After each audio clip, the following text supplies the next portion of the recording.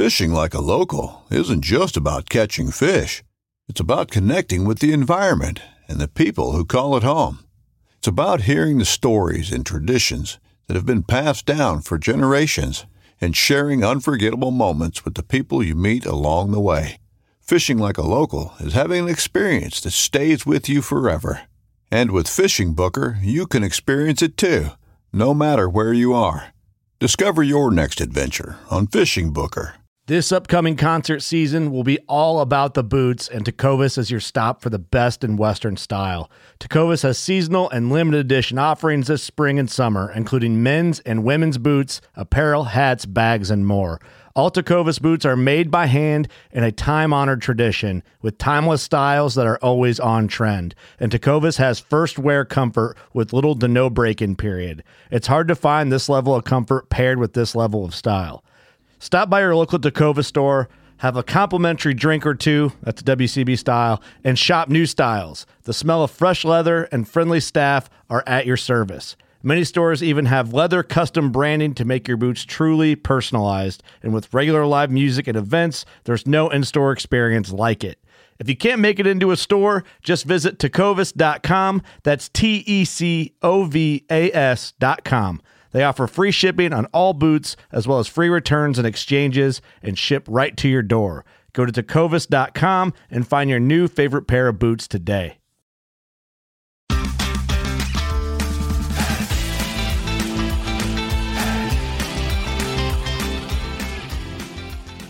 Hello and welcome to the Publicly Challenged Podcast. I'm your host, Luke Oswald, and I hope you join me on my quest for knowledge to become a better public land hunter, angler, and forager. Stick with this and who knows, maybe we will learn something together.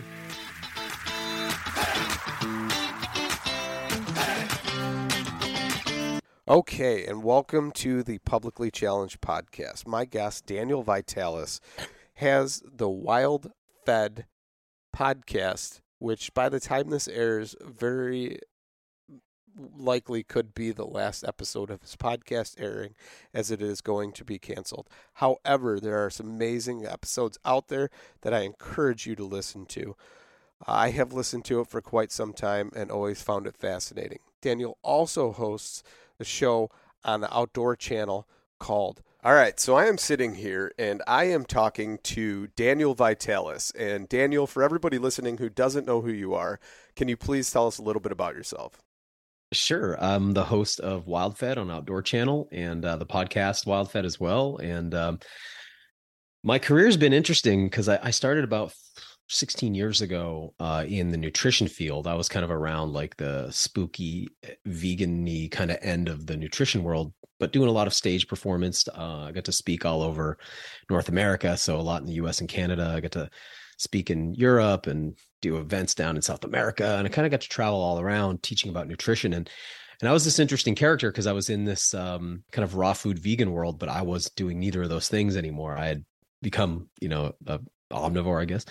And I eventually got kind of forced out of that world because, I was having influence on some of the folks there. And I was just sort of on this food journey. I've always been really, really curious about what human beings as an animal are supposed to eat. That's always been my fascination. So I was just following that thread. I got waylaid for a while, obviously, into some fad nutrition stuff. And so worked my way out of that and just kept following the source. And that eventually led me to foraging and wild foods. And that eventually led me to become a hunter much later in my life than I'd say is probably typical. That's getting more common now. And I've just kept exploring these ideas of what natural human beings are like. And it's just been this really fun career. I started a supplement company 15 years ago called Surthrival. So that's kind of one of my main gigs. And then, done a few different podcasts now. So I had a podcast called Rewild Yourself and now Wild Fed, and just actually getting ready to wrap that show up and start a new podcast soon. So pretty exciting, going into the 4th season of Wild Fed on Outdoor Channel. So I guess I have been in the influencer world for a long time, since before it was called that. And, and now I guess that's part of what I do in addition to, running a company and making a TV show. So, okay, let's back it up a little bit here because I'm kind of curious myself. I know you spent some time like down in Arizona or something like that in college, started foraging then. Was foraging like, was it part of part of your lifestyle before the nutrition scene, or did that come into play because of that, or how did that end up? Yeah, well, I definitely spent a lot of time in Arizona, but not in college because I didn't go to college. So okay, yeah, I didn't really go to high school so much. So pretty self-educated. I'm an autodidact for sure, and I've had the blessing of being at the crossroads of like motivation and self-interest. I think a lot of people who, the idea of not going to school for a lot of people is like that's a pretty dangerous road to embark down. It's not a real good indicator of later success. But if you have self-discipline and you're an autodidact and you know how to teach yourself, it can actually be quite liberating. So that's been my journey. But when I was a little kid, I had quite a, what is called complex trauma, a lot of neglect growing up. And so food became this thing that I kind of had to figure out on my own, just because I didn't have the typical kind of like parents are providing really sound meals every day, and exactly what you're supposed to be eating. And so I had to like figure out food. And so I had a lot of like questions about like what even is food, like what is all this stuff at the supermarket in these boxes? Like, what is it? And that led me to become very interested in what are these ingredients? Because what I finally eventually figured out was that if you trace the ingredients back, you found that there was a creature. It's like corn is a creature, right? It's like a living creature, as is wheat, as is soy, as are cows, as are chickens. And so I started to be like, well, I want to like know all these creatures that I'm eating. It's so weird to like make your body out of creatures and then not know what they are. And eventually it's kind of hard not to run into foraging through that. So when I remember myself as like a little kid, I can remember instinctively foraging. So some things I ate as a little kid would be like Japanese knotweed and shepherd's purse and, wood sorrel and things like that. I think so. I always had an interest in what you could eat from outside. And when I started to like come across fruit trees and things like that, I didn't used to when I was little, I didn't have like the best sense of that fruit tree was somebody's. I just thought it was like, hey, that's nature. But I was always really interested in figuring out where these foods came from. So foraging's always been a part of my life since as far back as I can really remember. But it became a serious part of my life about 10 years ago, I'd say somewhere 12 years ago, something like that. Started to get real serious about it. So it started with stuff that's real easy up here. Blueberries would be a great example. But over time, as I made friends with different botanists and different foragers, I got into some of the more arcane stuff, like, learning to process acorns or things like that that are a little outside of the typical hobbyists sort of foraging. But yeah, so it's always been part of my life, but I got real serious about it. And then in particular, when I started WildFed, it became like career focus. So that's where I'm at now, but it's been a long, slow journey. I didn't get exposed to it by teachers when I was younger. It wasn't something my family did. I didn't grow up with that as like a family hobby or anything like that. And honestly, it came out of a desire to understand something that I was super naive about. I think most of us are naive about it, about food, what food is.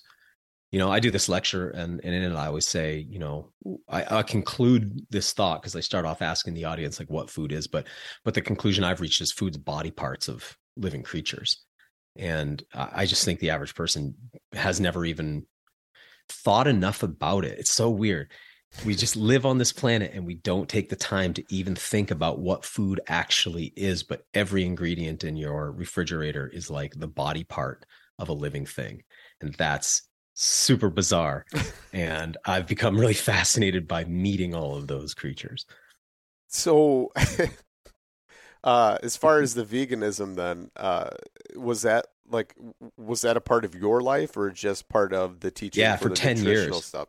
Okay. Yeah. Okay. 10 and years then I did it. When that happened, was it like you were thinking about them as living beings and parts of living beings in your refrigerator, or was it not ever present in your mind at that point and it didn't have a soul, or it wasn't really alive?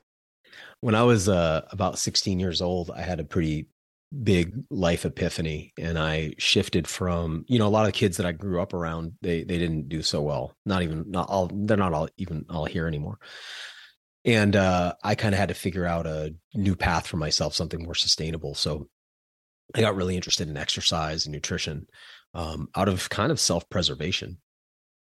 And at that time, so I'm 44 now. So, I'm talking quite a long time ago, almost 30 years. This was a completely different era. Like for how old are you, Luke? I am almost 40. Yeah. Okay, cool. So you'll remember some of what I'm talking about, but some of the listeners just won't because they weren't here. So, we're not just talking before like internet and cell phones. We're talking about like when people thought eating fat was like dangerous. Yeah. I remember the campaigns. Yeah. Fat free was considered it's kind of like today we have this like, there's a real anti-carb sentiment going on. It's like if you weren't part of the fat free thing, picture that, but much more aggressive. The fat free campaign was very aggressive. I mean, I would train all day at the gym and then we would eat pasta with no oil, no salt, nothing on it, just like pasta. Like we would cook it and just eat it because carbs were considered the thing. Yeah. This is so funny, right? So I feel lucky now because I have enough hindsight to realize that diet, like clothing, goes through fashion trends and fads. And because there's really only 3 food macronutrients, there's 4 if you want to count ethanol, but I don't think most of us consider that really food. So if you think there's 3 things, you can eat lipids, fats, you can eat protein, amino acids, you can eat carbohydrates and sugars. It's kind of like if you're like, well, because here's what's interesting. You've got people who are like, fats are really bad. It makes you fat. You shouldn't eat it. It's bad for your arteries or whatever. And then you got people like, well, carbs make you fat. You really shouldn't eat carbs. And then you got people who are like, too much protein causes cancer. You shouldn't eat protein. It's like, what should I eat then? Because that's all the things, But at that time, it was a fat-free trend. And there was no Whole Foods then. I think that's important to say. There wasn't even health food stores really in the way that we think of them today. So a health food store at that time was usually like a 250 square foot, weird smelling room that had chunks of oats rolled in chunks of dates rolled in oat flour. They had this stuff called textured soy protein. It was like a meat replacement material. They might sell some like limp carrots. That was it. There was no certified organic at the time. Like none of that existed yet. I mean, I was part of that early wave of people that was like an early adopter to that stuff before any of this happened. So I've got to watch this whole thing roll out. So at that time, vegetarianism was kind of like what we see today with the carnivore diet, which I see both of these things as fads. They're just both fad diets. I mean, humans are just like, it's not even worth debating. Like humans are clearly omnivores. All humans have always been omnivores. Every civilization that's ever existed has been omnivores, and all pre-industrial, pre-agricultural people are omnivores. That's why we call them hunter-gatherers, not hunters or gatherers. We call them hunter-gatherers, right? So now that's really very obvious, but to people who are bewildered and don't understand what food is, it can be very confusing. So at that time for me, vegetarianism was the thing. Like if you wanted to be healthy, vegetarianism was the thing. And then the earliest days of the internet. So I'm going to the library to get on early web pages. And I got exposed I had been a vegetarian for a couple of years, but still did a lot of milk and eggs and stuff like that. But then I got exposed to the ideas of veganism. And at the time, I just found it really compelling. I don't know. I mean, foolishly now in retrospect, but we didn't have access. It's just hard for people to understand how limited information was back then. And so there were arguments that were made that I was compelled by that today I find much less compelling by. But at the time, I definitely bought into it. The idea that humans weren't supposed to eat any animals. And being a person with an ethical bend and a emotional, hopefully a decent emotional intelligence, I just thought like, why would I want to contribute to this? Especially when you see, it's kind of like at that time too, it wasn't like there was organic farms that you could go visit, or especially small scale. Like today, I have a farm up the road that my wife teaches the family's daughter, and she produces the vegetables that we buy from her, and we know them and can go visit. It wasn't like that. So it wasn't like you were seeing small scale agriculture. So when you get exposed to all of that stuff from PETA, like the awful factory farming, animals getting kicked around and laughed at and electrocuted and all that kind of stuff, and you're like, oh my God, I want nothing to do with that. So I went on this 10-year vegan journey, and I went way more extreme than that because I'm an extreme type character. So I became a fruitarian for many years. So all I was eating was like fruits and nuts. I didn't eat salt or oil for years, literally for years, like none for years. That's intense. I would just for reference, I'm about 180 pounds right now. I was about 135 pounds at the peak of that. I mean, That's crazy to me. Yeah, to me that seems borderline unhealthy. I mean, especially. Oh yeah, I mean, no, not you're borderline. not like that little of a guy to where you should be weighing that much. No, it's not healthy. Yeah. So, but I mean, it's just like a cult thing once you get drawn into so these kind of fads can be pretty dangerous, and honestly, because like when I look at what's going on today on the flip of that with the carnivore diet approach, I think that the carnivore diet has important therapeutic benefits that I don't want to disregard those, particularly for people who have issues with autoimmunity. You look at some prominent characters like Jordan and his daughter, Michaela Peterson, who are sort of notoriously, well-known proponents of the carnivore diet. They had really severe autoimmune problems. And so, that's awesome. I don't know if really anybody where veganism's like helped them with a chronic, I don't know if that's really a thing, but maybe it is. Either way, I see the therapeutic application of these things, but the idea that these are wholesale healthy things that people should do, I just didn't know what I know now. Now I feel like I actually think I'm probably one of the, living on the planet today, I think I'm probably one of the better, I think I could argue against veganism better than I'm in the 99th percentile of people that can do it because I have a lot of experience with it. And I know like the arguments now that would have swayed me then if I had heard them, but just didn't hear them. And I didn't understand at the time, cause you could look to a subcontinent like India and be like, hey man, there's a whole example of vegetarians there. It's like, yeah, they eat ghee and yogurt, like heavy dairy consumption, because they understood that dairy was a liquid meat and that you could replace the meat in your diet with this liquid meat. It was considered to them more ethical, being Hindus or whatever. But you don't look anywhere in the world and find vegans at all. Like there are none. And I think the most compelling piece is that there's no study of anybody who's been a vegan their whole life, who had children with another person who's been a vegan their whole life. And then those children are vegans their whole life and they go on to have children. Like we don't have there's just zero evidence of it. So when people argue for that, it's kind of like, well, there's zero evidence. And similarly, when people argue for the carnivore diet, it's kind of like, okay, but just like where's the evidence? Like, again, I'm sure both approaches have therapeutic applications, but the idea that, we should wholesale as a species take on either one of these things without there being any evidence for it and just all do the experiment. I mean, that'd be like if there was an experimental gene therapy that the whole population was compelled to take that hadn't been tested before and it only existed for a few weeks, but you could lose your job if you didn't. I mean, that would be crazy, right? So you would never do something like that. So why would you do that with a diet? Why would you, right? I know, right? It wouldn't make any sense, I find it interesting though, because there, like you said, there is some therapeutic benefits to it. And I do remember the health store as a child because my mother was actually celiac before it was like a fad. Or it was so cool to be gluten-free. And it was very, very, I remember she would get these like almost blisters on her skin and she couldn't figure it out. And finally, after about 3 or 4 different doctors, and I don't remember at what point it was that, she found one that said, oh, I think I know what that is. Let's do some blood tests. And they did some blood tests and they found out, hey, you have celiac. And it was like unheard of at the time. Nobody knew what it was. Like now it's kind of popular or a fad to say you're celiac, even if you're not, right? You may have a mild gluten intolerance or something, and everybody's, oh, I'm celiac. I can't eat that. But then you catch them at home eating something that's got a bunch of flour or whatever.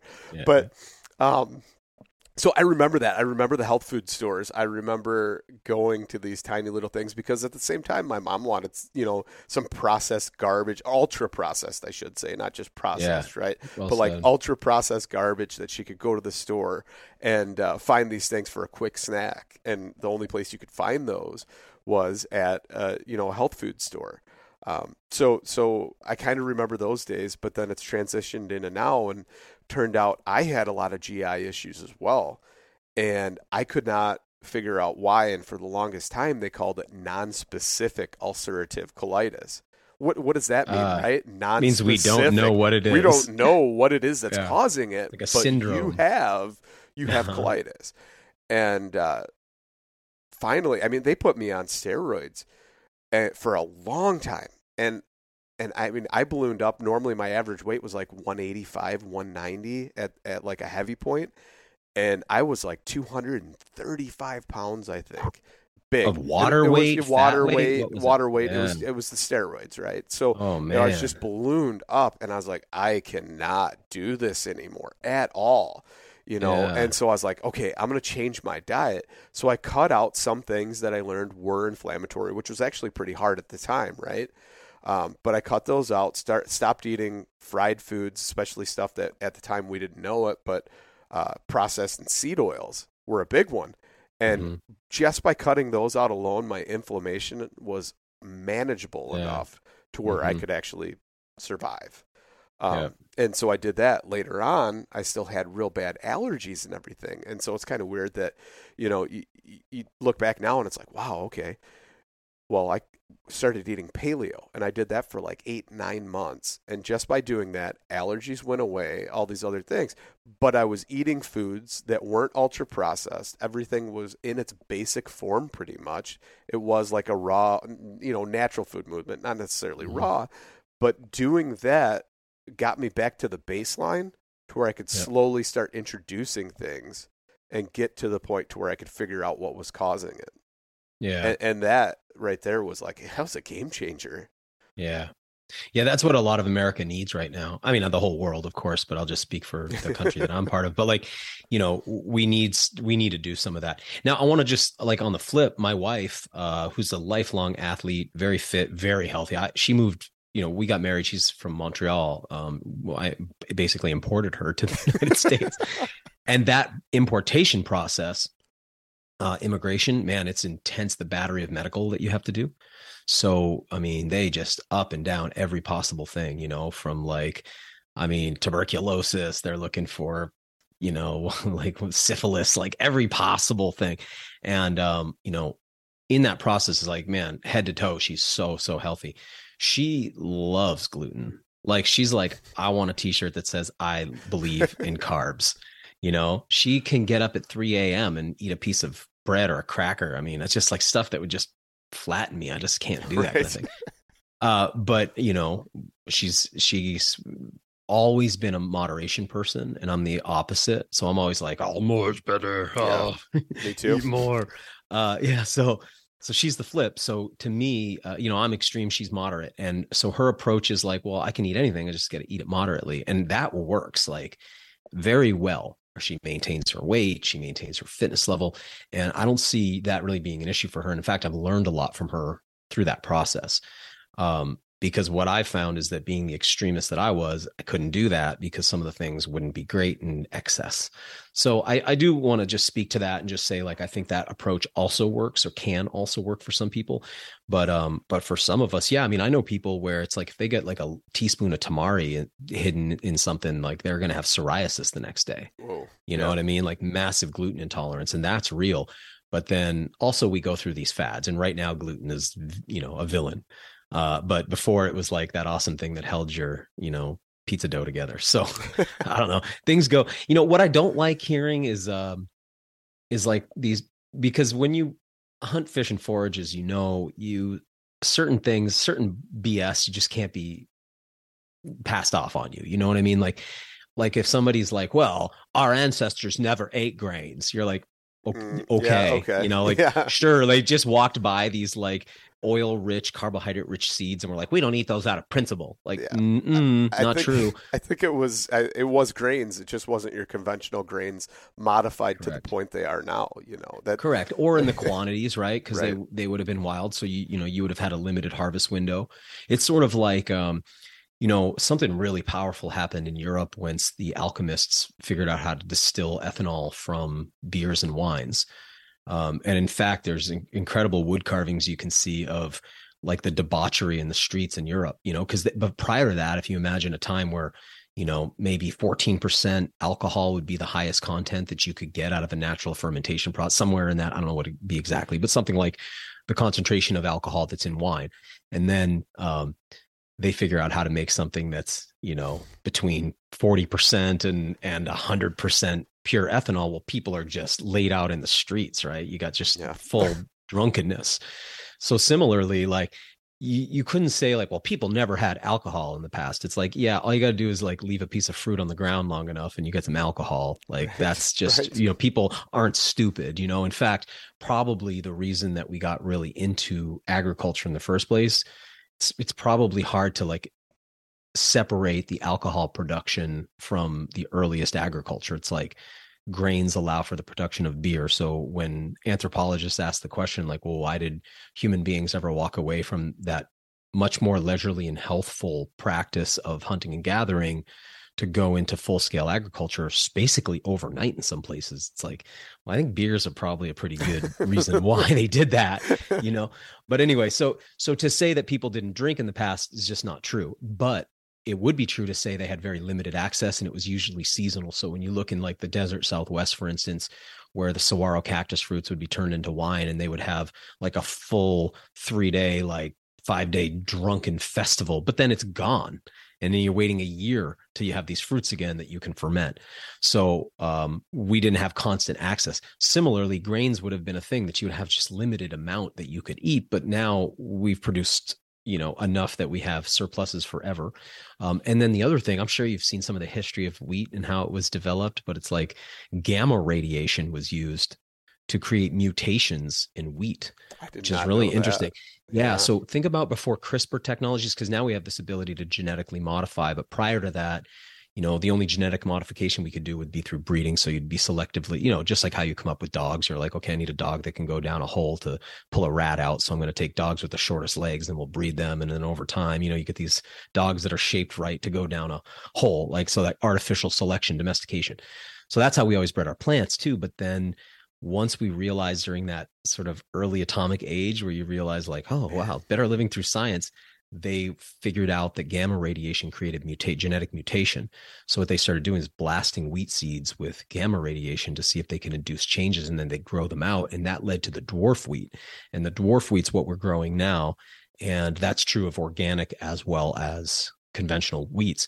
And so it's possible that the gluten protein we're dealing with today is not the same than it was before. It's been through artificially induced cosmic radiation that we've ended up with the wheat we have now. So I lots also changed. wonder about that though, whether or not the chemicals that we're spraying on the wheat that stay with the wheat throughout the entire food process, and your body might confuse that or mimic it with the gluten because it's binding to that, to the point to where now you're developing this intolerance to the chemicals, toxic chemicals basically, and your body's confusing it with the two, and now that's why you have these immune deficiencies to it. Right. Yeah, and also, I mean, just wide scale chemical exposure. Yeah. Because we're all just been so, you've been hearing that conversation in the last 2 months probably. I started hearing about forever chemicals. Like that term started to pop up, forever chemicals. Now it's like, oh man, if you eat like one freshwater fish, you're getting like mega dosed with these. It's like, it's pretty brutal. These things are pervasive in the environment. That's just a class. That's a class of, I think, fluoride containing fluorocarbons or something like that. Like, the new train spills? Yeah. Something like that. So no, that's not happening. Keep your eyes on the Ukraine. Right. So, so basically, in addition to what's on our food, there's just all the stuff that's pervasive in our environment. Plus there's the stuff that we're packaging our food in. Plus there's the, one thing I want to say too, is having come out of that vegan kind of raw foodie world, that was a pretty demented place for a lot of reasons. And one of the reasons was there was, people will get their identity wrapped up in what they don't do. So that's like an interesting way to frame it. But think about like, if you're on the carnivore diet, in a way, you're not just defining yourself by what you do, but you're defining yourself by what you don't do. So like if you're a vegan, you're defined by that you don't eat animals. Like that's your thing. Or if you're a carnivore, like I don't eat vegetables. And like eventually you don't mean to, but you get kind of roped into this like, who can do it better, who can do it the most, who can be the most hardcore. And what I was around, so the subculture that I was in, it's like we only ever drank things out of glass bottles. We got all our water from freshwater springs. We didn't use any like, commercial products. We were in all the way deep, like deep down the rabbit hole. And eventually you get to this point where you're like, oh, it's impossible. Like the entire surface of the earth is contaminated. Like I often try to bring attention to people. Like we had a massive nuclear war on the surface of the earth. It's just that instead of bombing each other, all the nuclear armed nations bombed their own continents. So the Russians bombed the Russians, and the US bombed the US, and the French bombed the French. And we just bombed the planet. What did we have? Like 2,500 nuclear detonations. And all that fallout's here on the surface of the earth. I mean, there's radioisotopes that are just here. Like, we just have to live with that. And so we're like, oh my God, Fukushima, or oh my God, whatever it is, 7 Mile Island or whatever it was called. All that stuff. Yeah, that stuff sucks, but like, it kind of sucks that we detonated so many nuclear weapons here too. And then unleashed the chemical era. And now we're into this thing where, you pick up headlines like, oh, in Florida, they tested a genetically modified mosquito. You're like, wait, they put it out in the environment? Yeah. Were we going to have any kind of were we ever going to get to vote on this? Like, what do you mean? Just put it out there? Like, you can do that? Like, you don't need a special license or what? Like, oh wait, genetically modified salmon now? Like, that's out there? Like, all this stuff is happening, and we're in this tough situation because we have this false dichotomy. Like, you either have to be like a full-on raging capitalist or you're a communist. And it's like, well, I'm definitely not a communist, but man, I mean, I think we got to restrain some of these companies a little bit. Like, what are they doing? Releasing this stuff without basically any oversight. And so that's just all out there. So my point is, even if you like only drink out of glass bottles and you hunt and fish your own food and you do all of that stuff, you're being exposed to so much that it's kind of hard to be like, well, it's the gluten is the problem. It's like, dude, you got like 85 variables every minute you're dealing with that are not natural, that your body has no precedent for, and that you don't have detoxification systems for. So you're still stuck with the same stuff. Like, you're going to get stuff out by peeing it out, pooping it out, breathing it out, or sweating it out. And that's the only way it's getting out. And if it doesn't come out that way, it's staying inside. And if it stays inside, we can get some real problems. So yeah, we're in a tough situation here today, trying to figure out our health, man. So a few things that came to mind when you were saying that. One of them being that you're talking about the fallout. An example that comes to my mind is I actually know a guy that went on a caribou hunt in Alaska like a year after Chernobyl, and the fallout that fell in the grass, and the grass grew that spring, the caribou were eating it. He was eating the caribou meat. His family was eating it. And him and another individual ate it and were at work and went through some radiological monitors, and it lit the monitors up. Oh, man. And so they're like, what's going on here? What happened? Why is this happening? And they traced it back to the caribou stew that him and another individual ate. And he's like, oh, my goodness. And then they put 2 and 2 together, and it's like, wow. So imagine the fish. He's alive still? Oh, yeah, he's alive. Yeah. Yeah. Good. Alive and well, actually. He's good. Yeah, he's retired, enjoying his life, and doing cedar strip canoes and dugout canoes and all kinds of cool right stuff. On. So dugouts, that's cool. Yeah, right. He's a cool individual. He makes his own arrowheads, and I asked him one time. I said, Eddie, what type of reeds or what do you use for your arrows? I don't really know what the actual plant is. It just grows near my house, and I take them, and they're pretty straight. And I taper them down a little bit more than they already are, and they fly pretty good. Just one of those dudes. Love that. He can create anything. Yeah, that guy that's can make cool. it. He's a cool dude. Yeah, that's cool. What do you think about?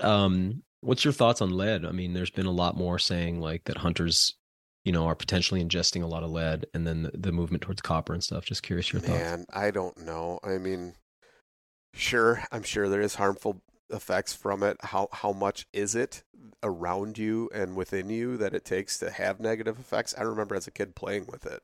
My dad used to cast his own bullets. So yeah. I remember my dad would liquefying it in the garage. Yeah, just breathing. Well, those he would. he He was smart about it. He would always have proper ventilation. He would be wearing a respirator when he was fluxing it. All of those sorts of things, proper precautions that you should take, right? But at the same time, I remember handling it. He'd make me wash my hands afterwards, but I remember so many times just playing with different bullets or molding them, or like taking the extra castings that you would break off the mold, and they'd be cool little shapes, that you could, and I'd be like, oh, this one looks like Abraham Lincoln, or whatever, right? So I remember that as a kid, and so far, no serious side effects. So far, don't have you know, birth the effects right? though are like, it's funny because I've kind of got this. I spend a lot of time. I'll spend 5 to 10 years in a community, try to like learn what I can, and then like I'll kind of saturate myself in skills and move to the next thing. And I spent a lot of years in the tactical firearms world, like learning to shoot, and so handguns and ARs, kind of like Glocks and ARs. Yeah, and just had so much fun with that. Used it as like an opportunity for personal development. So it's like been a phase of my life. So I have a pretty good handle, I think, on that end of the firearms world. And one of the things that lead does is it reduces IQ and it creates aggression. And so it's interesting because when you're around that community that's handling bullets a lot, you're like, like maybe. I mean, but of course, like that type of person is going to be a little more aggressive, but it's just like an interesting thing. So I've been shooting copper for a while, but with my 22, it's all, and obviously a lot of shot too. But like, I've seen stuff where it's like the dispersal, because you get like micro fragmentation of the lead that spreads sometimes 2-3 feet out from the source of impact. And so, you don't notice it, but you can certainly see it in an X-ray. So it's just something I'm interested in. I tend to shoot coated lead now, to where they actually put the coating on it. There was some loads that I reloaded a few years ago that didn't have the coating, and I was just trying to get rid of the batch. Are you talking 22? No, I'm talking. Well, I mean 22s as well, but it was actually 40 for my my match gun, and I ended up not even shooting them because I loaded them a little bit hot, and it was to the point where it was like a Wild West cowboy action, to where the puffs of smoke, and it wasn't smoke, it was lead dust, flying in the air everywhere, and I'm like, I don't want to shoot these anymore. You're a pistol shooter? I do. I've done 40, a little bit of 3-gun. Yeah, 40. I don't get into those super rounds, but that 40, I tell you, it's not. Let's put it this way: it's a weak 10 millimeter. Round. It's what? It's weak 10 millimeter. That's what it was designed for. I do like a 10 millimeter. Though. I do too. I was just looking. I started off in a 40. I started off, my first handgun was a Smith & Wesson M&P 40, and I just could never hit accurate. And one day I went to class and I had forgotten my holster, and so I ended up getting a Glock 19 loaned to me. And then I was like, nice. Now I'm hitting everything. This is wonderful. So I haven't shot 40 in a long time. So I do remember with being a little rough. With the 3-gun, if you're shooting steel plates, getting those plates to knock over with a 9 millimeter, if you're low on your shot, right? Because you're shooting like 120 grains or 118 grains versus like 185, 180s. Yeah. Where I like to be. So if you're shooting a 180 with a 40, you can be a little bit lower on your shot. You're still going to get that that target to drop over. So it's just about recoil management a little bit more. And you can handle the 40, and that's why I utilize the 40, because I didn't get into those hybrid like 9x21 or whatever instead of 9x19. And that's what the whole reason those guys even developed those for, is because they wanted that extra speed, so it would have that extra impact. But yeah. I feel like now my recoil management, like now, because I can shoot the 10 millimeter great, and like don't have any issues now. So I think now I could probably shoot the 40 great. But as somebody who was still trying to because one of the things I did in that school, I remember that we would shoot a lot. We'd be videoed and then watching slow-mo, kind of like maybe a football team would do after analyze yourself, and it'd be like every time I press that trigger, my eyes would be like closed. I'd be like this, like flinching away from it. Like sometimes when I go to the range still. If it's been a while since I've been shooting and just haven't been exposed to it, I'll notice that I'll kind of blink a little bit every once in a while when somebody's shooting in the background or whatever, and it's like, what am I doing? I know that's supposed to be there, and it's just instinctual. But the more you're exposed to that, the less that happens, the less flinching. Controlled explosion in your hand. Yeah, it's fun though. It's good stuff. Yeah. That's awesome. Don't miss Thursdays with Saltwater Experience, brought to you by Golden Boat Lifts, every Thursday night from 7 to 10 p.m. Eastern on Waypoint TV, the destination for outdoor entertainment. Don't miss Mondays with Into the Blue, brought to you by Academy Sports and Outdoors. Every Monday night from 7 to 10 p.m. Eastern on Waypoint TV, the destination for outdoor entertainment. Yeah, we're going to, I've got a podcast coming out, well, today actually, but, for people listening, it'll already be out. But Donnie Vincent, the hunter, came on the show, and man, we got it really into this conversation about, well, some pretty sketchy stuff. So it'll be interesting to see how it lands with people. But one of the topics is like, will these things that we love doing even be options in 10 years? And, right down to hunting, it's like, Yeah. The direction that our world is going so rapidly, the idea that you would just be able to like go to Alaska and shoot a grizzly bear. It's like, there's a lot of forces moving in the world right now that don't like this kind of thing. And they are kind of quickly eliminating options we have. So kind of curious, like, how do you see the future of hunting in the United States? Because we're just like, is this the golden moment? Because like, how can this go on? Like, with it's in the era of the electric car or whatever. It's oh gosh. So man. Okay. It's a tough one. It really, really is a tough topic because you see certain things changing, legislation changing. There's not even any voting that's going on with this legislation. People are making the decision, taking executive action and making it happen. You've got game commissioners who are appointed, and they're appointed by malicious people, and they're making decisions based upon their ethics or their values that don't hold true to the rest of the people, the common public. And I find it frightening. I find that actually those people are an underrepresented, minority, or an overrepresented minority is the way I should word it. Yeah, I would agree. And they tend to think, because it's certain limits on social media and everything else, that they are the dominant ones. They are the ones who are in charge, and the media portrays it that way. And when in reality, they're not the collective, they're not representing the majority. And it's very difficult to watch these things happen. I mean, look at Washington State. They lost their spring bear hunting. That's gone.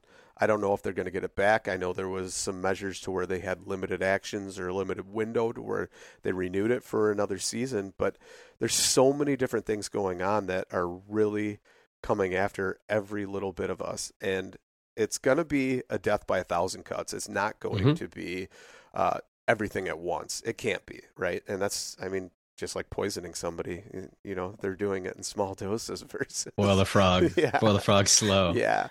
So it's a sad thing. I hope that my children. And any one of the things, it's not worth hanging yourself over, right? Like that's the thing. Is like each thing is like each little cut you mentioned. It's like, is that the hill I want to die on? See, it's like not really. It is though, and I think that's what people don't understand. Is they're like, well, it doesn't affect me at all. And this is what gets me, right? So, gun legislation, any single piece of legislation that goes after your rights. I don't care if it's capacity limits or whatever it may be, or assault rifles, so-called assault rifles. Every single one of those things that people say doesn't affect them does, because it opens Pandora's box for more things to come out and attack you later on down the road, because they've already taken ground. And I understand people say, oh, well, people don't need that or whatever, and that's fine. Have your opinions about it. But just know that later on, it's going to come down the line, and it is going to affect you just like hunting. And we've got a great conservation model here in the United States, and it's a great thing if we can just maintain it properly. Right. And they're slowly taking away those rights. Yeah. It's like, why would anyone need an AR-15? It's like, have you ever hunted hogs? Yeah, I know, right? Like, let me make a case for it right now. But even the other case, looking at the case that you do have the right. You do have the right to defend yourself. You do have the right to have the same weapons. Honestly, I think if you wanted an F-15, as long as you had the money and the proper certifications to fly it, get one. Whatever. That's your right. Do you have any limits on that? Like, because as we expand that out, like nuclear weapons. Honestly, I don't think anybody should have them. Yeah, for not fun, even like, the governments, right? Right. So where that's what's interesting is like, where does it stop? Because like, what say Elon Musk wants to have some warheads, like Because No. I agree. Like, I mean, what's interesting right now is that the same news outlets that have been saying that no one could ever need an AR-15, and that in particular, and I think the elephant in the room that nobody ever wants to address is like the real reason for the Second Amendment, which is not about your personal defense against and people don't robber. get It's for your freedom, right? So the idea that no one would ever need one, and now those same people are all about shipping those exact weapons to the Ukraine so that the people can individually defend themselves and their freedom. And it's so fascinating because it's like, well, isn't that an example of why you would need it? And aren't you the ones who have been saying that that could never happen? And now you're the ones who are mad if I'm not supporting them going over there. So it's quite fascinating to see how all this stuff plays out. I mean, it's sort of like how the pharmaceutical companies were the worst villains ever, and then one day they became the greatest heroes ever. Like the willingness to flip-flop like that is so staggering to me sometimes. But yeah, now we're seeing like, we need to arm these people, and it's like, yeah, but then at the same time you're saying you need to disarm these people. Like, what's going on here? So it makes sense. It's a weird dynamic. We're living in a very strange time, and I mean, technological advancements are going at such a rapid rate. Like, honestly, it's kind of bad to say it, but I just wish a giant solar flare would reset us a couple EMP, thousand man. years. Or, well, actually, the Chinese balloons, right? I mean, was that a trial run for EMPs? Are we going to blame it on China and it's really us? There's a lot of stuff, dude, that is we don't sketchy. do things like that. Like, and one thing we would never do is blow up a pipipeline either. That we would never blow do that. Up a pipeline. That would be an act of war, Luke. We would never do that. drop certain bacteria over San Francisco Bay and see how many illnesses come from that. We wouldn't do that. No, we wouldn't do that either. we would never weaponize a tick or anything like that. No. None of those things. That's conspiracy stuff, you know? It definitely is, right? Yeah.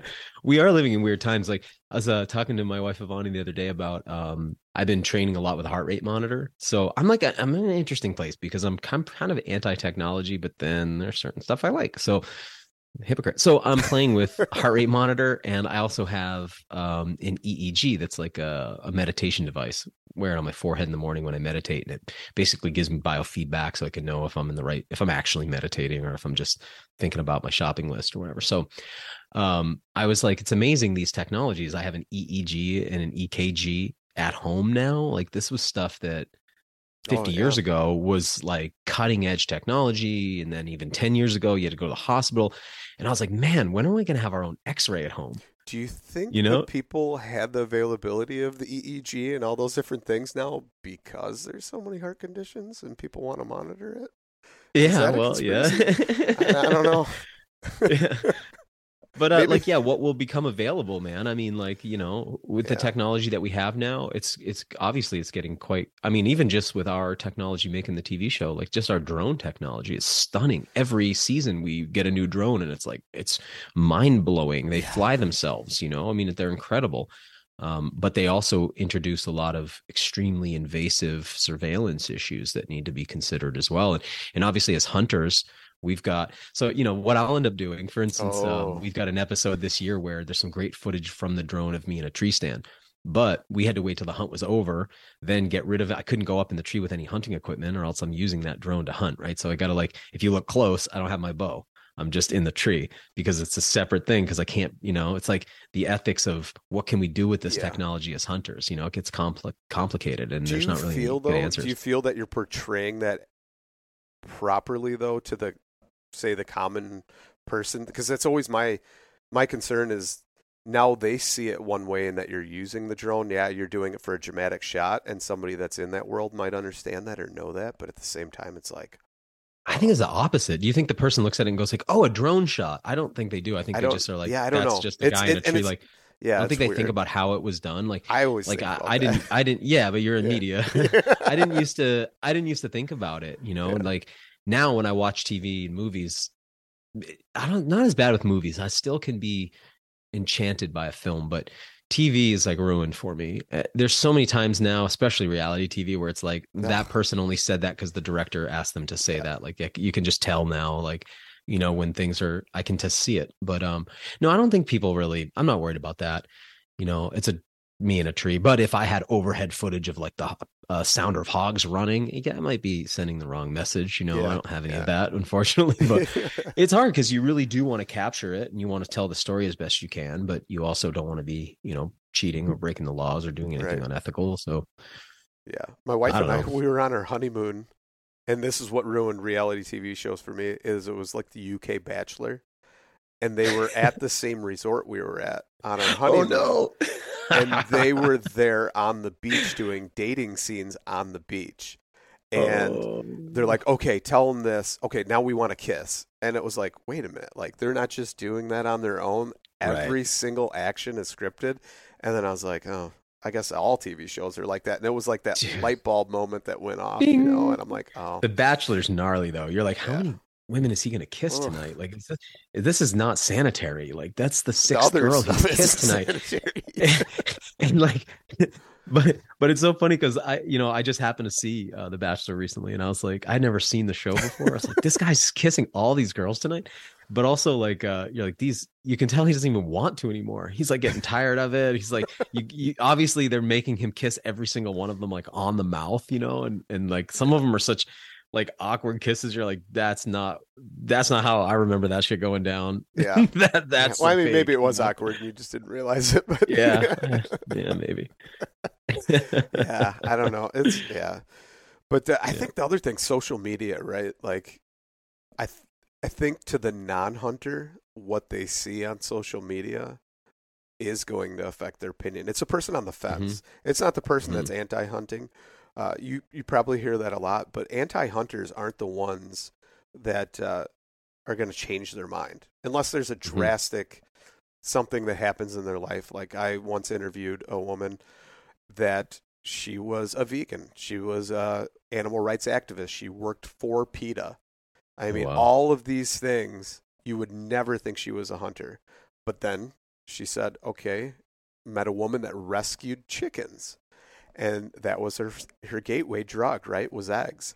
And she met this woman that rescued chickens, and those chickens' eggs were sold at the farmer's market in order to sponsor more chicken adoption or rescues.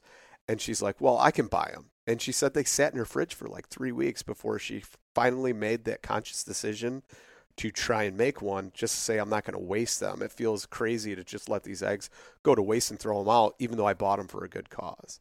And then once she did that, she said it was the best thing she'd ever tasted. And she goes, realistically, I hadn't cooked an egg in my entire life since I was a child probably.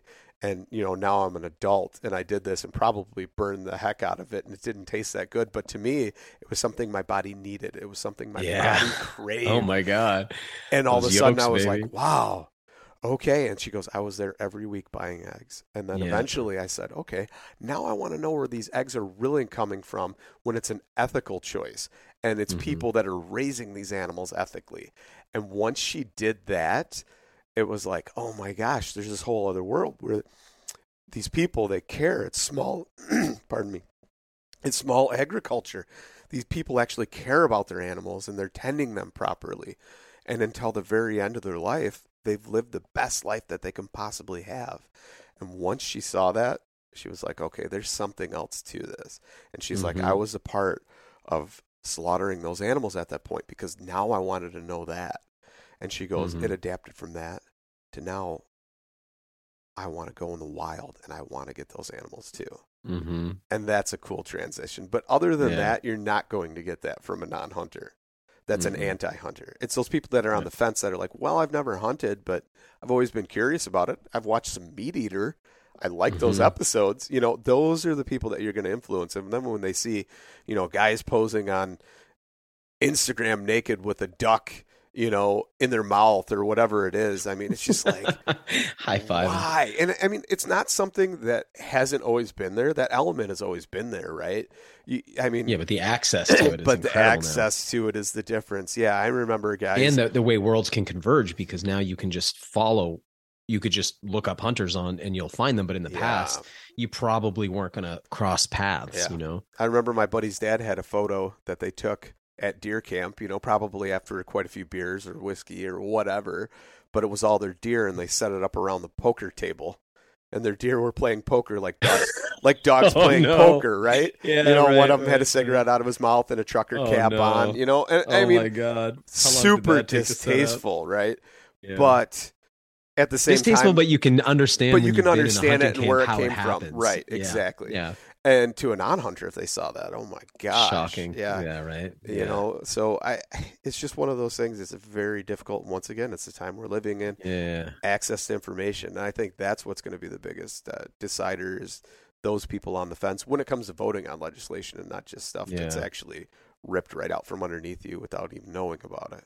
Yeah, because like as you mentioned before, if I understand it, I mean, this isn't really firearms policy is not my area, but like I know the ATF's now just issuing rules instead of passing laws, they just introduce rules, and it's like, well, okay, that's a way to bypass our Congress and basically bypass our legislative process. Making a ruling, and that's the other thing. When does an agency get to make a ruling and not a court? And that's the biggest fight right now, the legal fight. They are actually taking it to the Supreme Court and saying this is an agency making laws. A ruling is now law if they're going to enforce it, and there's potential imprisonment for that. Yeah, that is a law. Serious consequences. And the other thing is there's not. It's not like it's due process and then you go to jail. They're kicking in your door at 2 a.m. Yeah, taking everything, and you're sitting in jail until they make a decision on whether or not you're going to stay there. I mean, that is crazy.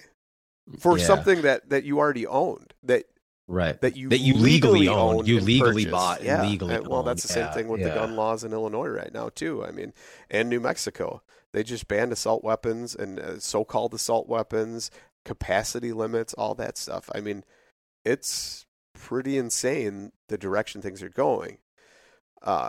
And how do you recover from that? How do you come back from that other than challenging it?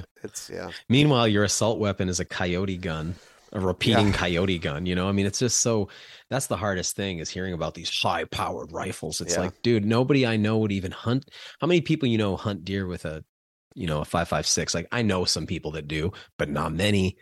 Most don't. There's actually because it's quite a few people that do that I know of. In I think it's like Tennessee or whatever state you can use a rifle, but they're like, I do headshots, within 60 yards, 80 yards. And it's okay. So then you're making my point because it's like, the point is if you want to use that AR-15 to hunt deer, you have to do something unusual in order for it to be effective because it's a hot round, as you know. Yep. But I mean, God, it's just a 22 caliber. So you're taking headshots at 80 yards because if you tried to do a double lung shot, like that deer's going to run forever. And so it's the average anti-gun person has no idea that your deer rifle is massively more powerful than your 5.56 rifle or whatever. I mean, that's one of the frustrating things is watching the uneducated make decisions, or watching their decision tree, I guess, that whole process. Cause you're like, oh man, like if you understood it, you would do this differently, but you don't want to arm them with information either. But it's like, it's like you're going about this all wrong. Man. You don't understand like what you're doing. So let's talk, let's flip the script here a little bit. Let's talk hunting and how that kind of evolved into your life because as you said, I mean, you were a vegan, you didn't grow up in that environment. Yeah. At what point was it? What was it like the pivotal moment that you evolved into that world or took the first steps and how did it develop as you continued to grow?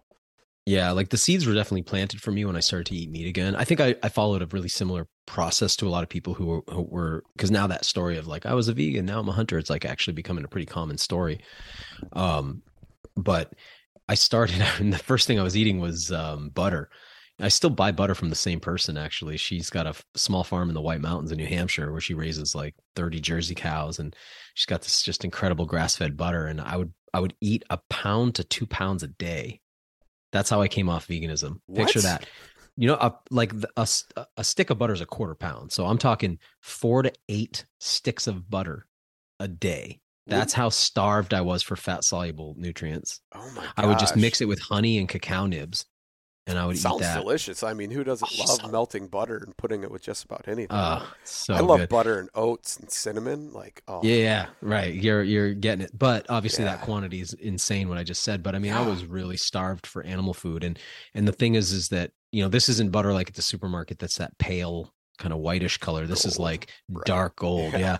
So that gold is vitamin A, which doesn't exist in plants, despite what people want to think. I mean, the proform does in the form of beta carotene, but there's no vitamin A in plants, and there's no, these fat soluble vitamins are found in animal foods. And so I started there, and then, eggs, and then fish, and then white meat, and worked, like, for whatever reason in that vegetarian world, there's just like hierarchy of evil, like white meats are less evil than red meats or whatever. I don't know why, but you get those people like, well, I don't eat red meat. I'm superior. I don't eat red meat. That thing. I only eat fish. It's an inferior form of animal on the hierarchy of animals.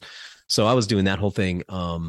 And then once I kind of got like myself renourished, I mean, it was just a matter of time I would end up there, but it took me a long time because I needed to develop quite a lot of skills to do it. And the idea, and what's interesting is I got into plant like foraging pretty deep, but even though I wanted to, this is good. This is like hard to say for some reason.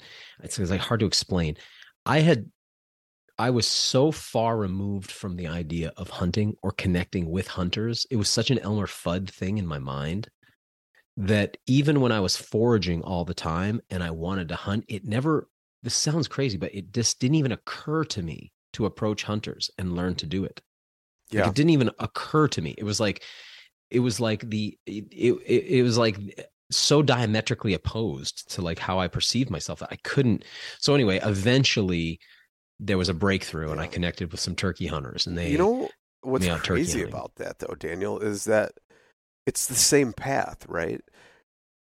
The forager and the hunter, they are on the same path. Oh yeah, they're actively I know that now. in the pursuit of food. Yeah, they love foods. Nature and they love the environment, right? And that's what it bothers me that people don't realize that they think hunters are these malicious people that are just bloodlustful, and that's what they want. But the truth of the matter is most hunters I know more about the species that they're passionate about than your average Joe, or even somebody, unless they're like a biologist that studies in that field. Literally, it's just the biologists that know more. Yeah, it's that's crazy. it. I mean, no, it's crazy. And then also their willingness to contribute and give back, and all those kind of things. And I mean, that's all very obvious to me now, but boy, it wasn't then. I just couldn't ever imagine it. So it took a lot of years, and then it was like so eye-opening because I took to it very rapidly. And then it was like, okay, turkey season's over. What do we do next? And then it was like, okay, and then what do we do after that? And what are we doing next? And really quickly foraging, which had become, foraging was this way I could add some trail nibbles to my life, but it was such a small part of the diet because plants contribute such a small amount of calories in most cases that it wasn't until I started hunting that I was like, oh wow, I could eat like substantial amounts of wild foods if I do this. And that actually led me to go deeper into foraging. Because now I was like, oh, I have like protein and fat, I got into bear hunting before I got into deer hunting. So that was like my first big game was bear, and I was really drawn to it for the lipids. I just wanted to render bear fat so bad. I just thought that was so cool, And so once I did that and I was sitting on like gallons of bear fat, it was like, oh my God, I could actually live like this. Yes. Like, this is amazing. So, piece by piece, I just started taking on all the different practices. Now it's all very integrated. So at this point, I like to bring up this idea just to challenge people's perceptions of because we hear so much now about all the different isms that you can be. You racist, you like whatever thing that you are, like you whatever ism. So I like to point out this idea that we are speciesists or even maybe kingdomists. I think that's more interesting because vegans like to talk about being kingdomists, or sorry, speciesists. Like you're specious. You think it's okay to kill certain species. Well, I'll be like, well, you guys are kingdomists. You think it's okay to factory farm plants. Mm-hmm. You think it's okay to like rip out plants and eat their roots and toss their bodies on the ground. But like because you think that the whole world's made of a hierarchy and that animals are at the top of the hierarchy. Because typically people who hold these kind of beliefs are against hierarchies, right? They hate the idea of a hierarchy. They hate the idea of a patriarchy. They hate the idea of any kind of hierarchy, right? So they want everything to be equity. It's like, okay, well, why do you think that animals are better than plants? And like, what about fungi? How do you feel about fungi? Because they're not plants, right? So I've kind of gotten to this place where it's like they're all living creatures with massive, not just life histories, but incredible evolutionary histories. So whatever species we're talking about, whether it's a deer or it's a forb or it's a fungi, we're talking about just millions of years of work that they've put in to maintain and grow their niche on the planet. Like that deserves so much respect and honor, because it's like, who are you? You know what I mean? It's like I've been kicking around for 44 years, okay? Not 44 million years. Like, who am I to place these things in a hierarchy, these like living creatures that I had nothing to do with their origin story? It's like, it's impressive. It's not easy to survive. Yeah. You know, we forget how hard it is to survive because we live in this very padded zoo, but outside of there, it's hard work. So to stick around for millions of years, pretty impressive. I mean, you look at some of the creatures that were pretty badass that aren't here now, like all those Pleistocene animals, or you go back, you know, to T-Rex and velociraptors, like couldn't hang, but like chaga mushrooms have hung even when T-Rex couldn't. You know, that gets some respect in my book. So rather than being like a kingdomist where you're like, oh, I think plants it's okay to kill plants, but it's not okay to kill animals. That seems silly to me. So I look at all these things now. It's like mushrooms, plants, algae, which are they're in the protist kingdom for whatever reason. The like catch-all kingdom for stuff that doesn't fit anywhere else. You know, animals, like they all, like, we probably should be eating from all the kingdoms, and probably like makes sense to respect them all pretty equally. I think they all have like different attributes. You know, it's like, hey, animals have a kind of sentience, which I get why vegans are bothered by that idea. I mean, I do understand, but the more we study plants, the more we realize they have their own form of sentience. A forest is like a sentient entity. I mean, the idea now that we know that there's basically an internet of, you know, of mycorrhizal associations between forest trees in a forest, and that they're like communicating nutrients across aisles to feed each other and care for each other. It's like the vegan has no problem ripping that up and eating it, or ripping that up and putting a cornfield in. And also, you know, the other thing that's really interesting is like, once we domesticate something, this is really interesting, you know, particularly beyond that into like genetic modification, where we're getting into the realm of like somebody owns a species. It's kind of like a slave species in a way. It's like Monsanto has patented genetics. It's like, there's some very weird implications there. Like the way that there was things going on in the United States that were absolutely atrocious 400 years ago. Absolutely, like to our sentiments now, it's just like shocking how, you know, you could own a human being and have them do, like, that's insane to us today. Yep. I think we'll look back and we'll be like, wow, people owned a species and they could like exploit the genome of that species like this. Like, that's going to seem very strange to us, but we have everything all categorized, like, well, the plants and the animals and the fungi. So to me, wild foods is like all that's been removed. So today, whether I'm hunting a mushroom or I'm hunting a plant or I'm hunting an animal, I try not to see it too differently. To me, what's happening is I'm a predator. I need to eat, and what I eat are living things, body parts. And I go out there trying to find those body parts and in the ratios that I like them, you know, for my diet. So that's just how I see it. You know, I think that eventually that'll be a more common way to see it. But right now, human beings are just in an absolute head fog about what food is. And so, but anyway, to answer your question, I started slow. And, you know, I did jump in pretty fast on big game, you know, getting to bears a little early. And that was a huge hurdle, because I think of all of the animals that we hunt, bears, at least in North America, probably maybe the most anthropomorphic thing that we hunt. You know, it's like, you've seen a skun out bear, I'm sure, right? It's like, raccoon. It's like, hey, that's kind of like a dude. Yeah, but a bear is like kind of looks like a dude, right? You're like, it looks like I just skun a bodybuilder out.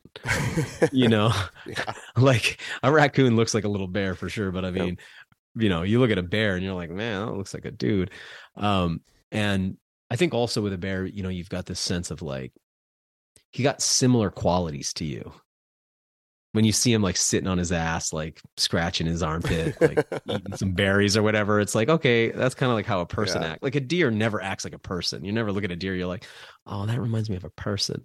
With a bear, you kind of see that a lot, you know? Yeah. So it's kind of cool to confront that early on, I think, and get over some of that stuff. Because now I just don't see it the way I used to see it. It's like, it's not an ethical thing. It's like a food thing. Yeah. I always felt that the bear was my spirit animal for sure. Playful and bumbling around until you piss me off, and then you get violent, you know. But it takes a certain. Do you eat them? Certain point.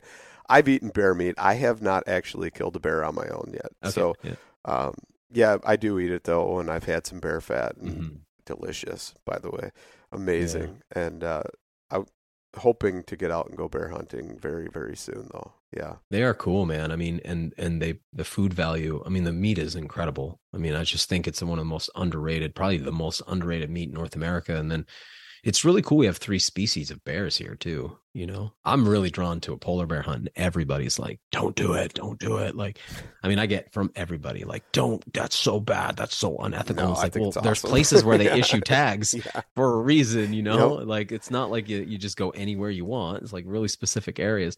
But I would like to eat one, to be honest. But and I'm fascinated by like the Pleistocene bears, like the short faced bear. You know, that bear was massive.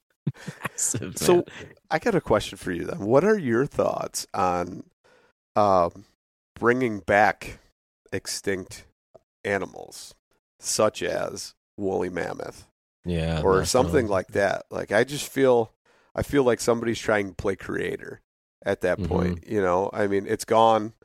We've evolved past that point, and now you're going to take its DNA, genetically mix it up with some other DNA, and implant it into an elephant, and then 2 years later we're going to have a woolly mammoth according to reports, you know. I mean, well, guys that like guns tend to be on the more conservative side, and I don't mean that politically, I just mean conservative in the sense of like you want to conserve your money, kind of a conservative, right?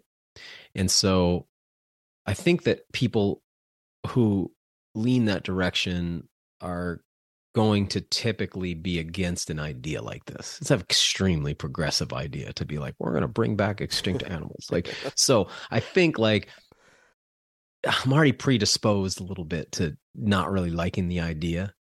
And then I also want to be like, has anyone seen Jurassic Park? Right. Like it goes wrong. It's kind of like when you see the Boston Dynamics producing those Terminator looking robots for the Defense Department. Yeah. You're like, guys, have you seen the movie though? Have you seen Terminator? Have you seen Terminator? Do you know what you're doing here? Yeah. What the hell? So I mean, I have a little of that going on with this. But right now I'm reading Dan Florey's new book, which is all about North America particularly since the comet that killed the dinosaurs 65 million years ago, the whole history of North America, in particular through the Pleistocene. And he's really arguing, interestingly, in contention with Steve Rinella, who was his student. Because Rinella really does not believe, at least last I heard from him, does not believe in this so-called blitzkrieg hypothesis that human beings led to the Pleistocene extinctions. But Florey's book seems to be, I'm midway through it, seems to be arguing that human beings did cause the loss of the mastodons and the woolly mammoths and the ground sloths and all of these, you know, incredible Pleistocene buffalo, all these animals, the camels that were here. And he makes a really compelling argument for it. So I think that leaves room for the idea that like, we knocked them out. It's like, if we could bring back passenger pigeons, I mean, they were here not that long ago, and the forests here are still adapted to them. I mean, we're talking in the last couple 100 years, this has all gone down. So if you could bring them back, man, I mean, I would love to see flocks of passenger pigeons overhead. I mean, they're supposed to be here. Yep. So in that way, coveys of quail that you don't see anymore, right? Sure, right? Or the parakeets, right? The Carolina parakeets, so some of these animals that now the last okay, from what I understand, the last woolly mammoths died out around 4,000 years ago. So that's like when the pyramids were being built, right? We're not talking that long ago, right? They were on that island there. They've now realized there was like a small pocket of them. And then now that we can find DNA in soils, I think we're learning that maybe there was even animals here 4,000 years ago. So we're not talking, this isn't like bringing a T-Rex back from 65 million years ago. We're talking like pretty recent history. So in that way, I can see, like, if I had to be in a debate team and you gave me the job of arguing on behalf of bringing back mastodons, I think I could make an argument. But I'm like a Luddite. I just can't help it. I'm the one who's like, you can't 65 miles an hour in a car to kill a man. That's not possible. You know, like that kind of stuff. Like, you know, people were saying, I'm like kind of like that. I'm like, I don't know about this Bluetooth. Like, is this safe? You know, I'm one of those people. Not. So I still say it too. 5G, whatever. I mean, all that stuff. I don't like any of that stuff. Right. I'm like, we went to the moon though. Really? Like, are we sure about this? Like, we went through the Van Allen radiation belts and all of that in the 60s. But there's reflectors. There's reflectors on the moon. Yeah, they had reflectors, dude. It's all good. Yeah. It's all good. Yeah, no, totally. It was 60s. We totally the toaster and the space shuttle. You know, it all came. So no, I just struggle with a lot of the implications of technology. So personally, I think we might want to just leave it well enough alone. But that said, they're not gonna. No. So, but next is a dinosaur. I feel like once you open that gateway to where, okay, you know, first it was cloning animals. Now you're taking genetically modifying it. Now you're not cloning, you're creating. Mm-hmm. And you're creating this mammoth. Now it's like, okay, well, we've seen Jurassic Park. We're going to make dinosaurs. And then of course, here comes in the corporate greed, right? Or, you know, some big company that wants to make even more profit. Now it really is Jurassic Park, right? Mm-hmm. And it's just like I don't know. It's always a horror movie when this stuff happens. Yeah, it's never good. Every time it's a dystopian horror movie. Again and again and again. One of my favorite analogies would be like the movie Fantasia, the old Disney movie. There's a scene, you know, the scene with Mickey and he's Merlin leaves and he gets Merlin's hat and he starts to play with magic, but he's not a wizard. He doesn't understand magic. He's this freaking mouse or whatever. So he starts to make a mess and then he starts to figure out like, okay, I'm going to make these magical mops. Do you remember this? He makes the mops and the buckets. Vaguely, what ends up happening is the more he tries to fix the problem that he's created, it starts to get out of control. He's got these like walking mops and these buckets, and now everything's filled with water. And it's like everything's going to total chaos. And then finally, like Merlin comes in and like takes the hat back and like sets everything right. So when you were talking about playing creator, I feel like that's a really good metaphor for that. It's like human beings, the way I see it in my ontological, is that the word? In my kind of spiritual worldview, it's like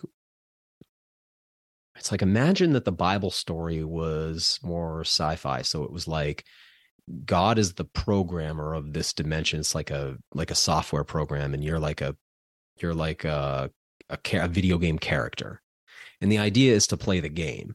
But then all of a sudden the characters rebel and they go like, hey, let's figure out what this place is made out of. And they start to be like, oh, it's made out of like pixels. And they start to dig deeper. It's like, wait, underlying the pixels is code. And it's like, wait, what if we can manipulate the code? And they figure out how to. But the more they manipulate the code, the more they damage the game itself.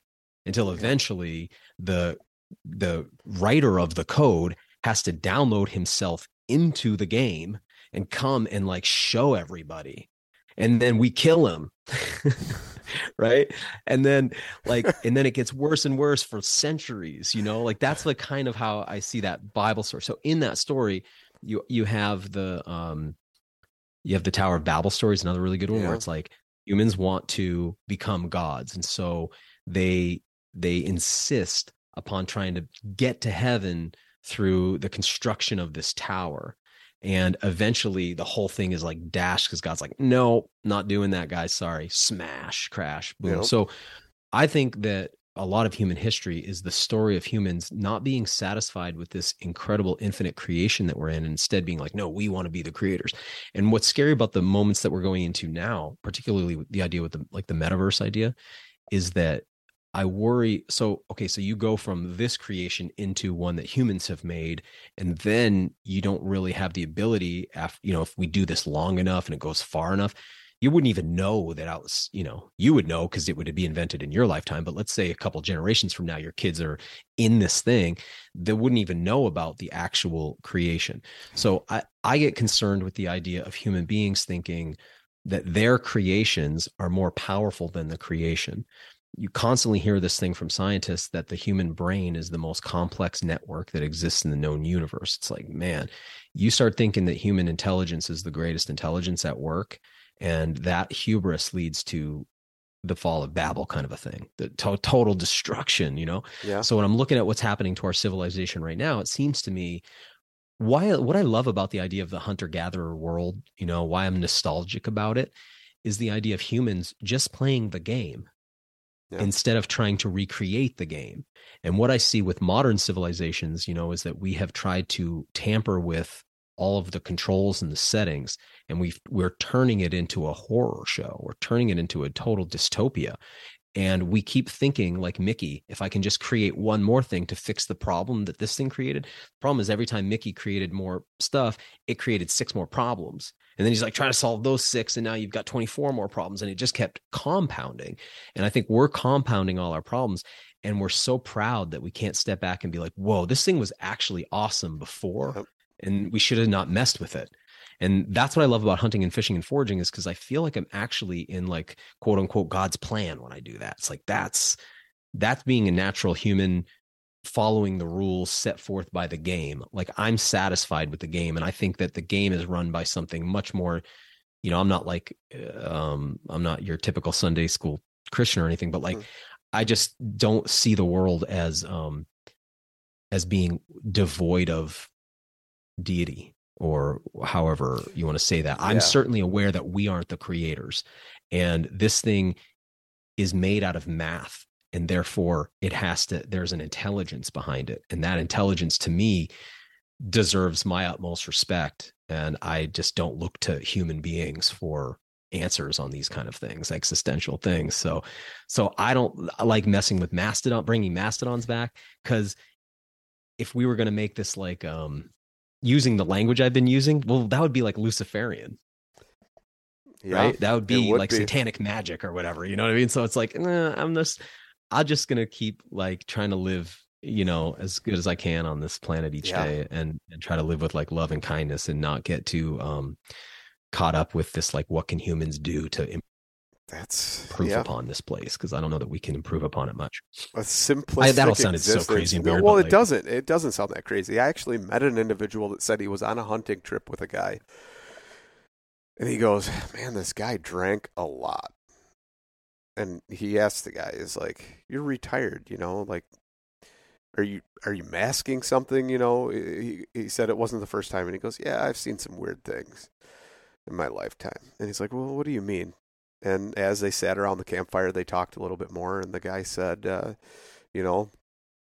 "I've worked for a company that has a particle accelerator, and I've seen them do some things that is pretty strange to me." And coming from like a standpoint of, you're just saying that and somebody doesn't know more than that or has more insight, it doesn't sound like anything, right? But essentially, you're trying, and he said they were trying to find source particle. Yeah. Source particle, if you look into it, is creation. You are now making things. Yeah. And that is kind of scary if you really stop and analyze it. And I mean, like you said, that is, I mean, at a point that becomes Luciferian. That's anti-creator, right? You're going against that. That's a weird dynamic to try and put your place in, Yeah. It would be a lot easier to accept all these things if a lot of we used to have terms like when if somebody said like the elites or something in like 10 years ago, that was like real conspiracy sounding stuff. Mm-hmm. Whereas today it's like really open. It's like Klaus Schwab and the World Economic Forum and all those guys are just out there being like, "Oh no, we want to rule the world." And like, they're just telling you like, we want to feed you bugs and have you be serfs, and we want to restrict all your access to the land, and we want to restrict your access to ownership of things. And like, that it's all been unmasked. Strangely, it was like really interesting to watch how it was essentially Donald Trump unmasked it, right? Like that was really fascinating to watch. Like however people feel about him as a person, what was neat to me was that it caused all of these masks to come off, and you were like, oh, whoa, that's what you guys are really doing. You know, like it all got exposed kind of since 2016, I'd say, to whereas now it's like, by the way, if you disagree, I don't disagree at all. It just seems like it's all out in the open. It is out in the open. It's like no longer obfuscated the way it was. It's like very much out in the open. Now, if those people weren't obsessed with what looks a lot like kind of Luciferianism, and their symbols didn't always look Luciferian, and they didn't like do all these things that were classically considered like almost like seance kind of stuff. You know, they're into some pretty weird stuff.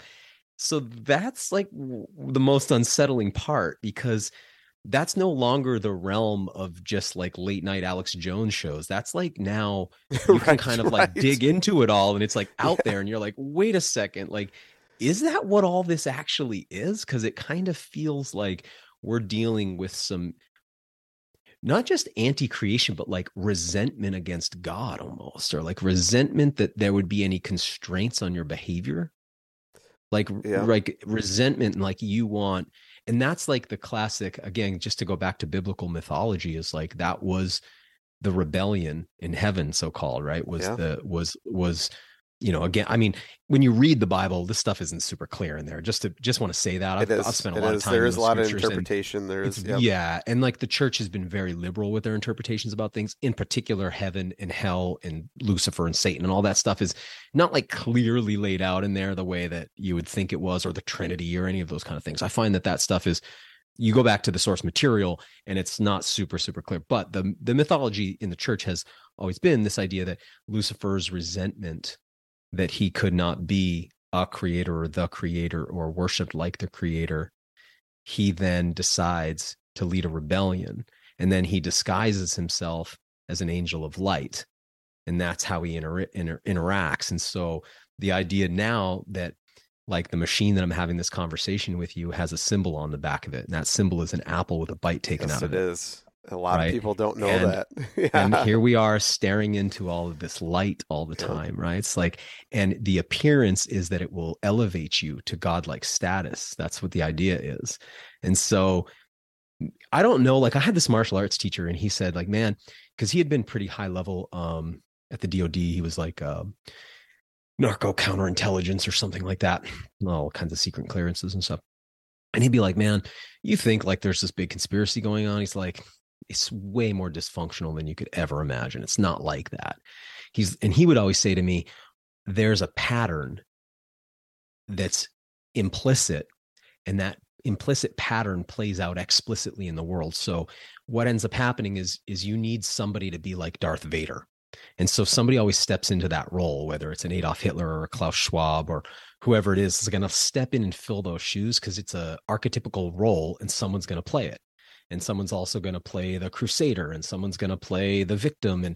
And people always step into these roles. And so the reason he would say that the Bible has this story, or all of these other traditions, you know, even down to like hunter-gatherer myths, always have these same kind of stories, is because this stuff's all in us. And so it plays out. We externalize it out into the world.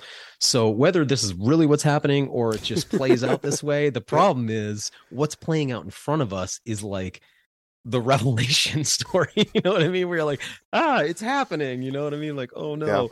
Yeah. So that part's a little freaky, but it also kind of exciting too. I don't know.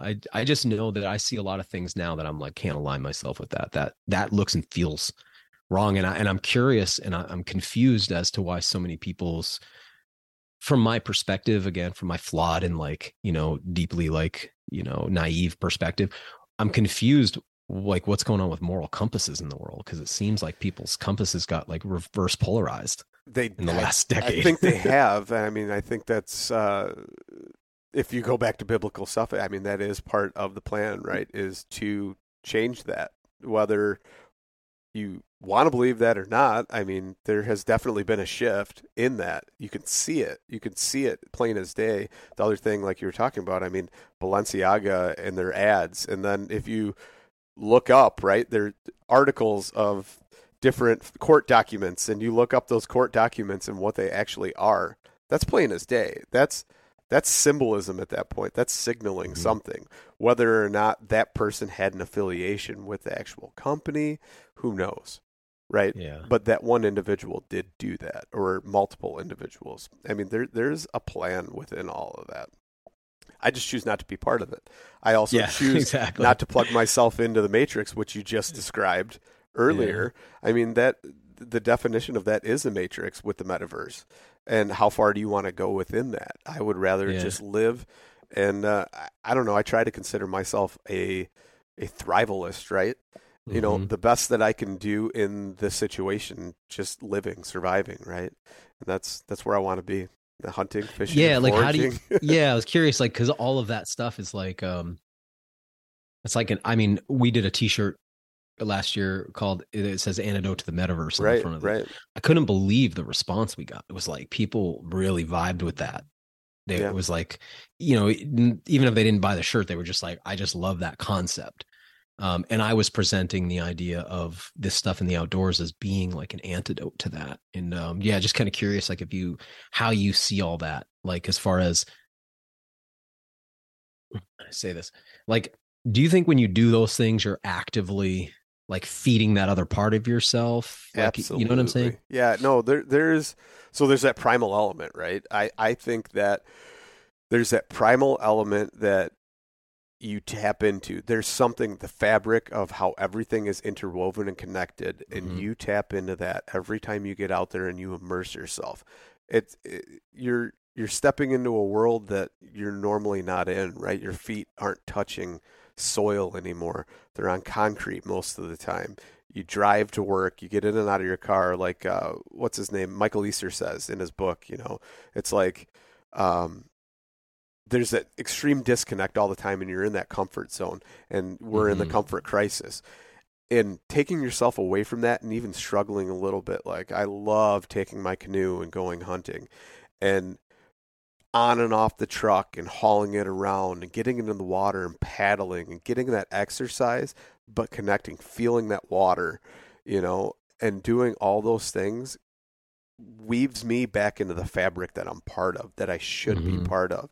And then watching the animals and waiting for the opportunity to come, and along the way finding different berries, or, you know, picking a few mushrooms, or just different things that new spot that you're like, back. Ooh, I'm coming back to this spot. Or like I was up in a tree, you set up in the dark, and as you start looking around and that light starts just, you know, lifting that veil of darkness, and all of a sudden you look down below you and you see a bunch of multiflora rose that you got snagged up on, but you weren't exactly sure what it was in the morning, right?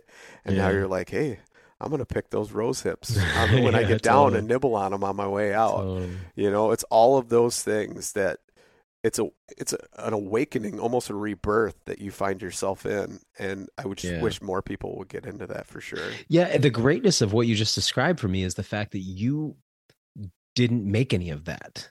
No. Like if you come in my house and everything's like perfectly curated, and it's like, well, I put everything in here and I put everything on the walls. Isn't it beautiful? And it's like, yeah, but I can go outside and like walk into just any random place, and it's so much more complex. It's so much more diverse. There's more colors. There's more information. It's more, and I had nothing to do with that. No, people didn't make that. That's like pre-existed people.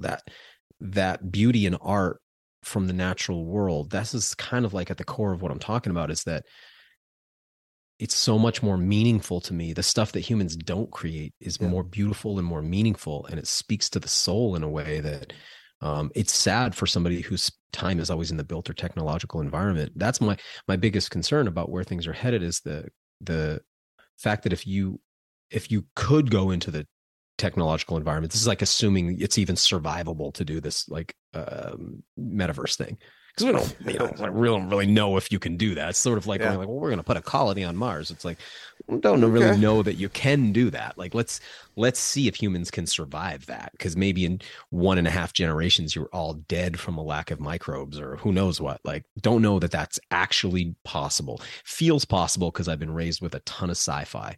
It's like why when the government tries to like front like, oh no, maybe it's aliens, and you're like, But is it aliens? They're like, well, we'll neither confirm nor deny that. Yeah, right. They're like, they're leaving you with that weird, like, they're playing these mind games with us recently. Like, oh, we should shut down a bunch of UFOs. Like, and they don't just clearly say, like, they make you think like maybe it's aliens, right? That stuff's really compelling because we grew up with so much sci-fi. So it's like after watching Captain Kirk go to enough planets, I think like maybe that is real. Like that could actually exist. Like, I think maybe we could live on Mars because I've seen 100 movies where we do. Right. Well, I don't really know that could work, Yeah. And I don't know you could really live in the metaverse, but the idea that you would long enough that you would not know what it's like to have a transcendental moment, like watching a sunset on a beach where you're just overcome with the fact that all this beauty exists with or without humans. It's just already there. Like, that is so humbling. I think like that's the medicine that we need. The soul medicine is like getting rid of our hubris and being like on our knees, like, okay, I get it. This is all like, has nothing to do with us. Like, if it does have anything to do with us, it's a gift for us, but that's it. Like, it's not that we don't create that. We didn't make that. And the stuff we make can only ever be a pale replica of what was already here, Absolutely. That's it. Yeah. I mean, and like, if you look at the Fred Bear quote, and I think even Ted Nugent uses it in the song Fred Bear, but at the very end he plays it, but he talks about, if you're today's modern thrill seeker wants to go into the wild, I suggest they go into the Pacific Northwest, or they go hunt the brown bear from the ground, and it will cleanse. That experience will cleanse your soul. Yeah. A lot of people mistake that with death. And, like the death cleansing your soul, but it's not. No, He's talking about immersing yourself once again and reviving something that's there that you're lacking. And I totally get it, man. Daniel, it's been awesome talking to you. Yeah, it's been fun, man. Sorry to take us into we such went some weird rabbit holes, but I think it's awesome. And, it's something that maybe will get people's minds working on a little bit more. But for sure, if people want to find you, find your show, all of those things, where can they reach out to you and get all those? Yeah, like the same place you go for everything. You just get on one of those search engines and put my name in there. But obviously my podcast WildFed, we this is not the territory we're typically traversing. So if you want to hear all those standard like interviews with biologists and talking about hunting and stuff, it's all there. And then my TV show is on Outdoor Channel, which we're in our third season right now, so that we air Monday nights at 7:30. So we open up for Meat Eater, actually, which is pretty cool. And they can find me all over Instagram and all those places, Facebook and all that stuff too. Awesome. Thank you so much. Yeah, thank you, man.